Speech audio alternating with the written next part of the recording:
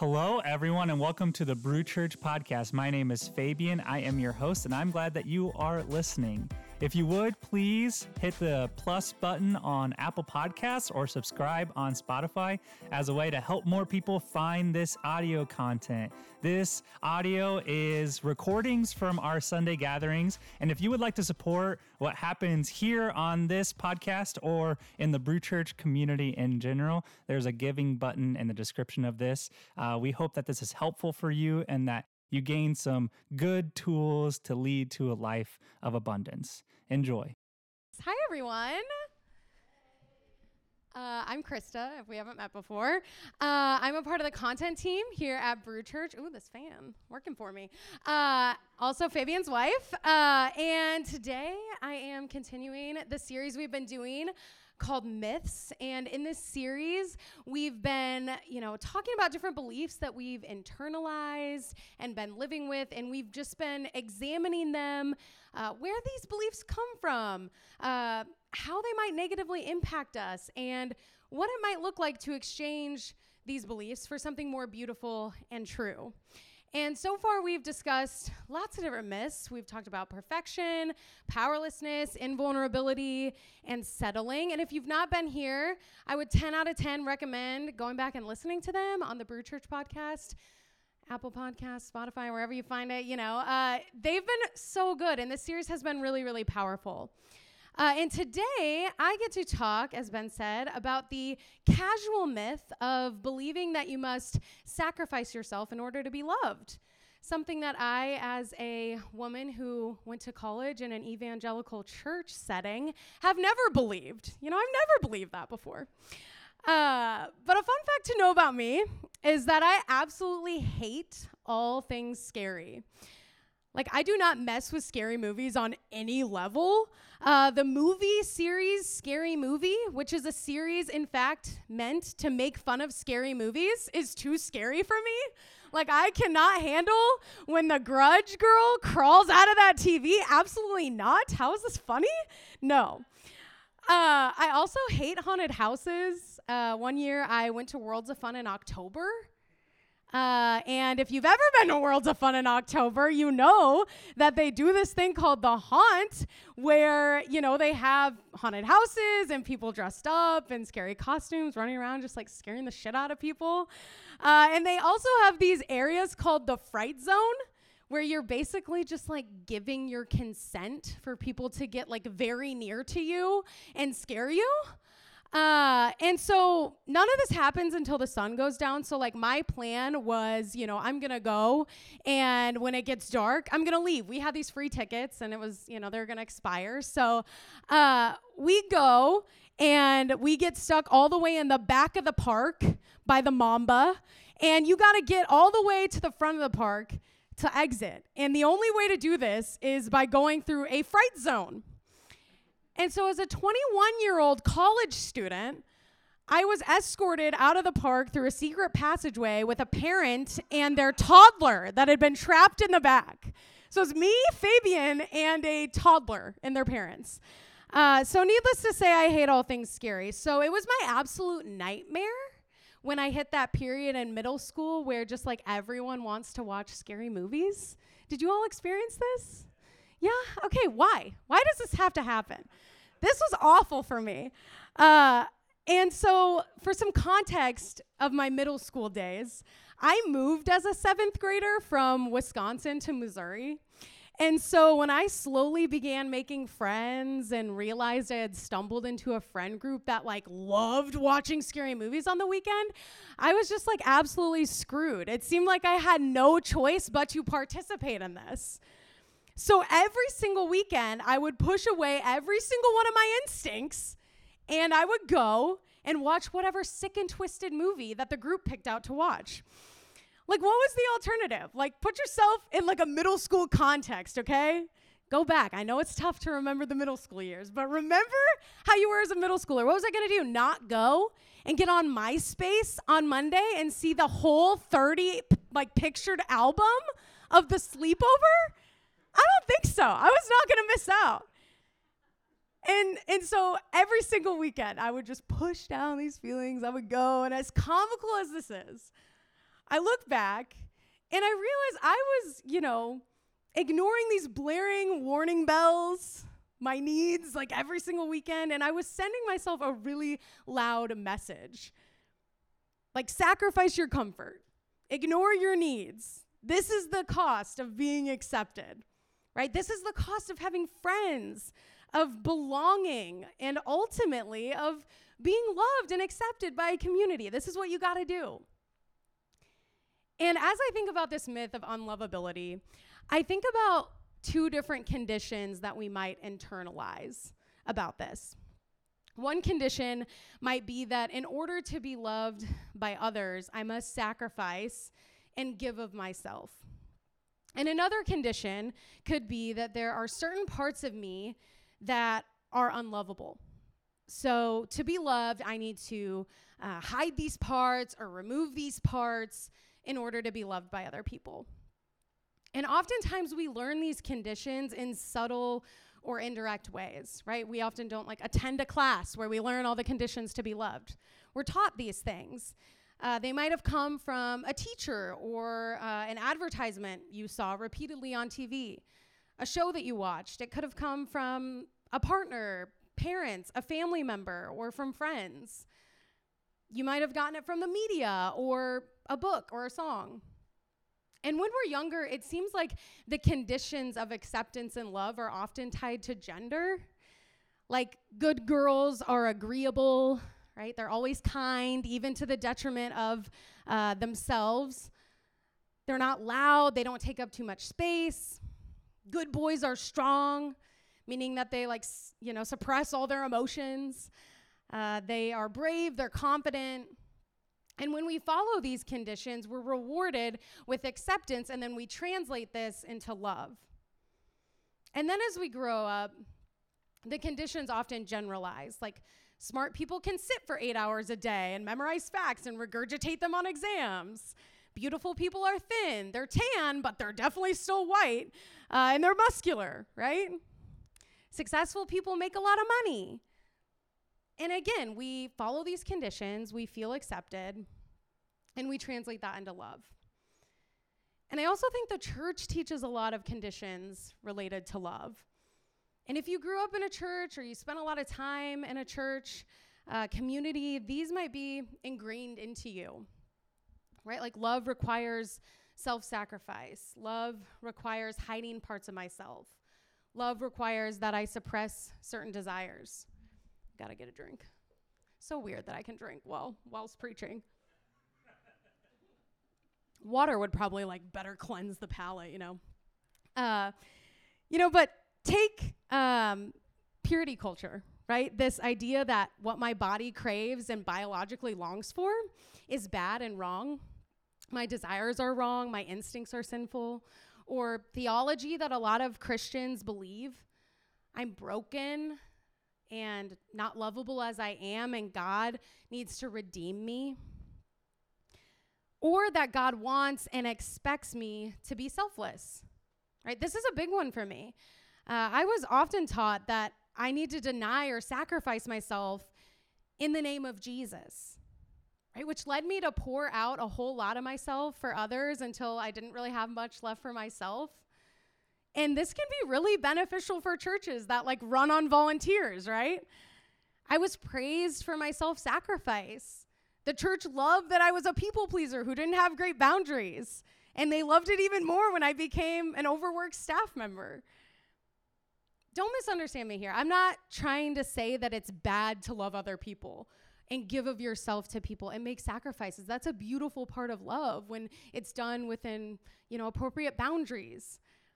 Of course, I don't think we should be so egotistical and self-centered that all we think about is ourselves. What I am trying to say, though, is that it's damaging to sacrifice yourself to the point where you're disconnected from who you are, your interests, your needs, your hobbies, your values, your passions and interests, all for the sake of other people. It seems to turn loving people into people who feel bitter and resentful. And I think it's quite ironic that the church speaks so often of God's unconditional love, yet to use scripture as a set of conditions to follow in order to be loved or go to heaven. The church both creates the problem of unlovability and then solves it, like smacking you across the face and then pulling you in for a hug. You're a sinner. You're evil. You're bad. But don't worry. If you commit your life to God, God will redeem you. God will spin this crap into gold. And I think it's important to note here that I'm specifically trying to use the word church and not God. Like, I think these are ideas that can be taught by the church, because I don't think any of these ideas are God's ideas. And I've spent time like trying to untangle what is God from what is, abuse that the church can do, sometimes unintentionally, in God's name. But I also think we've internalized another condition, that there are certain parts of ourselves that are unlovable and that we need to hide these parts or remove them in order to be loved. And this is the way that it makes sense in my brain. Like, I'm a really visual person. And so to me, I think we get this idea that a part of myself is bad. I hear this story, like maybe it's something that's different about me than other people. Or maybe, again, it's like a message that we heard from someone else. To take it literally, like, let's say I have an extra finger. Okay, let's just roll with it. I have an extra finger. And I hear this story that makes me wrong, or this is a defective thing about me. This is bad. It's weird because it's different. Everyone else is like grossed out by it. And so I cut it off. Like, in a sense, I sacrifice a part of myself and I meet a condition. And now I think I look like everybody else, right? Now I will fit in. And no one will be inconvenienced or bothered by me anymore, my weird finger. No one's going to have to make like a 6-fingered glove for me. Other people might be less inconvenienced, but now I'm bleeding a lot because I just cut off my finger. I'm in pain, and I'm going to have to go get that stitched up and heal this wound. And even though it'll stop bleeding eventually, there's going to be a scar. And so we keep doing this over and over again, removing things that we think are defective about us. We bend, we contort, we perform, until one point, we don't even recognize ourselves. And if we're loved at that point, if that version of ourselves is loved, what does that even matter? Right? It's not even real. I was writing this coming right off of the Taylor Swift concert. Yeah. And I couldn't help but think of one of Taylor Swift's songs, Mastermind. Where are my Swifties at? Any Swifties up in here? Yeah, wow, silent Swifties. Okay. If you're not a Swiftie, which it seems like a lot of people in the room aren't, please don't just dismiss me as another basic white girl. I am a basic white girl, but I think there's some truth to this song, okay? Okay, so try to stick with me. So this song, Mastermind, is about a relationship, naturally. It's what Taylor does best. And what she's saying is, like, on the outside, this relationship looks magical. It looks effortless. It just happened by chance. But what she believes is that this relationship is magical because I created it to be that way. Like, I planned this all out. I basically tricked this person to love this version of me. And this is what she says in the bridge. She says, "No one wanted to play with me as a little kid, so I've been scheming like a criminal ever since. To make them love me and make it seem effortless. This is the first time I felt the need to confess. And I swear I'm only cryptic and Machiavellian because I care." This speaks to the human condition, right? Hopefully I just converted a bunch of Swifties, people into Swifties here, right? They're like, oh, I'm going to look up that song. What was it called again? Mastermind. That's right. But this speaks to the human condition, right? Like, we desperately want to be loved. All of us. And we've been told that we need to hide what we perceive to be our deficits to be loved. That to be loved requires contorting and hiding and scheming and planning. And I think the lie that we're sold here, it's is that if we just follow these conditions, right? If I just sacrifice myself enough or suppress the parts of me that don't follow the rules enough, then I will finally feel loved. And if I don't feel loved yet, it must be because I'm not doing it right. And I don't think the problem is that we're unlovable. I think we feel unlovable and we believe that we're unlovable because of the stories that we've been consuming. And this story of unlovability, it can be traced all the way back to a concept that was highly influential in Christianity, this idea of original sin that was coined by Augustine. And Augustine created this whole narrative based on an interpretation of the story of Adam and Eve, which led to this belief that our instincts are wrong and that we are rotten to our core. Yet ironically, I think if you read the story of Adam and Eve as a metaphor and not as like a historical account of how humanity began, it actually negates the entire belief of original sin. This idea that you must follow conditions in order to be loved. Don't eat from this tree and then you'll be good. And so here is like my Spark Note version of the story of Adam and Eve, the way I understand it. So in Genesis, Adam and Eve, they're living in the Garden of Eden. They're like living their best life. They can do whatever they want, whatever their hearts desire, except God has warned them against eating from this one tree. And one day a snake comes along, tells Eve, actually, you can eat from that tree. Like if you want to, you can eat from it. The reason God doesn't want you to eat from the tree is because if you eat from it, you're going to be all-knowing. And you're going to be on the same level as God, and God doesn't want that.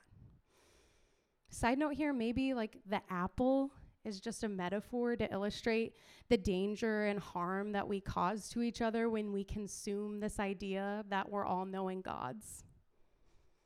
So Eve eats the apple, and then Adam does too, and later blames Eve for a choice that he made with his own autonomy. Classic. So they eat the apple, and then they realize that they're naked, and they feel ashamed. And so they grab some leaves, and they make some clothes for themselves. And in doing so, they come up with a condition. Naked equals shame. It is shameful to be naked. I should cover up myself and hide parts of myself from others. Nakedness, possibly a metaphor for vulnerability. It's shameful to be vulnerable. Who I am underneath what you see is bad and wrong and must be covered. So when I hear nakedness in my mind, like in parentheses, I think vulnerability. And so the story continues. Adam and Eve hear God walking in the garden, and they hide, which further internalizes this condition they've made. Nakedness equals shame. And God calls out to them, "Where are you guys at? What's up?" They're playing some hide and seek. And then they reveal themselves finally. And Adam explains, like, we heard you coming, and so we were afraid because we were naked. And so we hid. And so now the word nakedness, vulnerability, and shame have become interchangeable. Notice he didn't say, like, we were naked and we felt ashamed of our nakedness, so we hid. No, we hid from you because we were naked. That's shameful enough. And then God said, "Who told you you were naked?" And to me, this isn't God like yelling at Adam and Eve or being condescending. He's not saying like, "Who told you you were naked?" This is God with like warmth and gentleness saying, "Who told you that story? Like, who taught you that condition? Did you like consume that story from the tree that I was trying to warn you about? Who said that your nakedness was anything to be ashamed of?" Because let me tell you, like, nakedness to me doesn't mean what nakedness means to you. It's not our naked self, our real, raw, authentic self that leads us to feel unlovable. It's the consumption of the conditions followed by the covering up and hiding that leads us to feel unlovable. So what would it look like to both, examine the conditions we think we need to meet to be loved and to free ourselves from those conditions? Like to consider for ourselves, who told me this? Where did this idea come from? I think oftentimes we can experience healing simply by naming something and recognizing what's happening, because in doing so, we're validating ourselves and our experiences. Like, what might it look like for you to embrace the love that just exists within you, that exists around you? Like, what kind of practices could you do to move from knowing in your mind that you're loved to, like, feeling loved in your body? And as you apply this to your life, I want to encourage you to do so with self-compassion and gentleness and warmth. I think it can be really easy when you start to realize these conditions that you've believed to, start saying things to yourself like, oh my gosh, why do I believe that? That is terrible. And then further, shaming yourself about it. Right? And so if you notice that happening, I encourage you to have that same warmth and curiosity. Who told me this? Gosh, I'm hurting that I feel this and I believe this. I think examining these conditions too might also feel like, pulling out the Christmas decorations and getting out the lights to decorate the tree, and it's like a giant ball. You're like, great, now I have to untangle all of this. I think it can feel like that. It can be overwhelming, and it takes a lot of patience to untangle it all. It might stir up some feelings, and it's natural to chuck the whole thing aside and in a rage and just need a moment. It'll be there when you come back. American author John Steinbeck once said, "Now that you don't have to be perfect, you can be good." And my favorite author, Glennon Doyle, added on years later, "And now that we don't have to be good, we can be free." May you free yourself from whatever conditions you've believed you need to follow to be loved. May you begin to believe in your core that who you are is good and beautiful and loved. Cheers. Thank you for listening to this episode. Peace and blessings, everyone.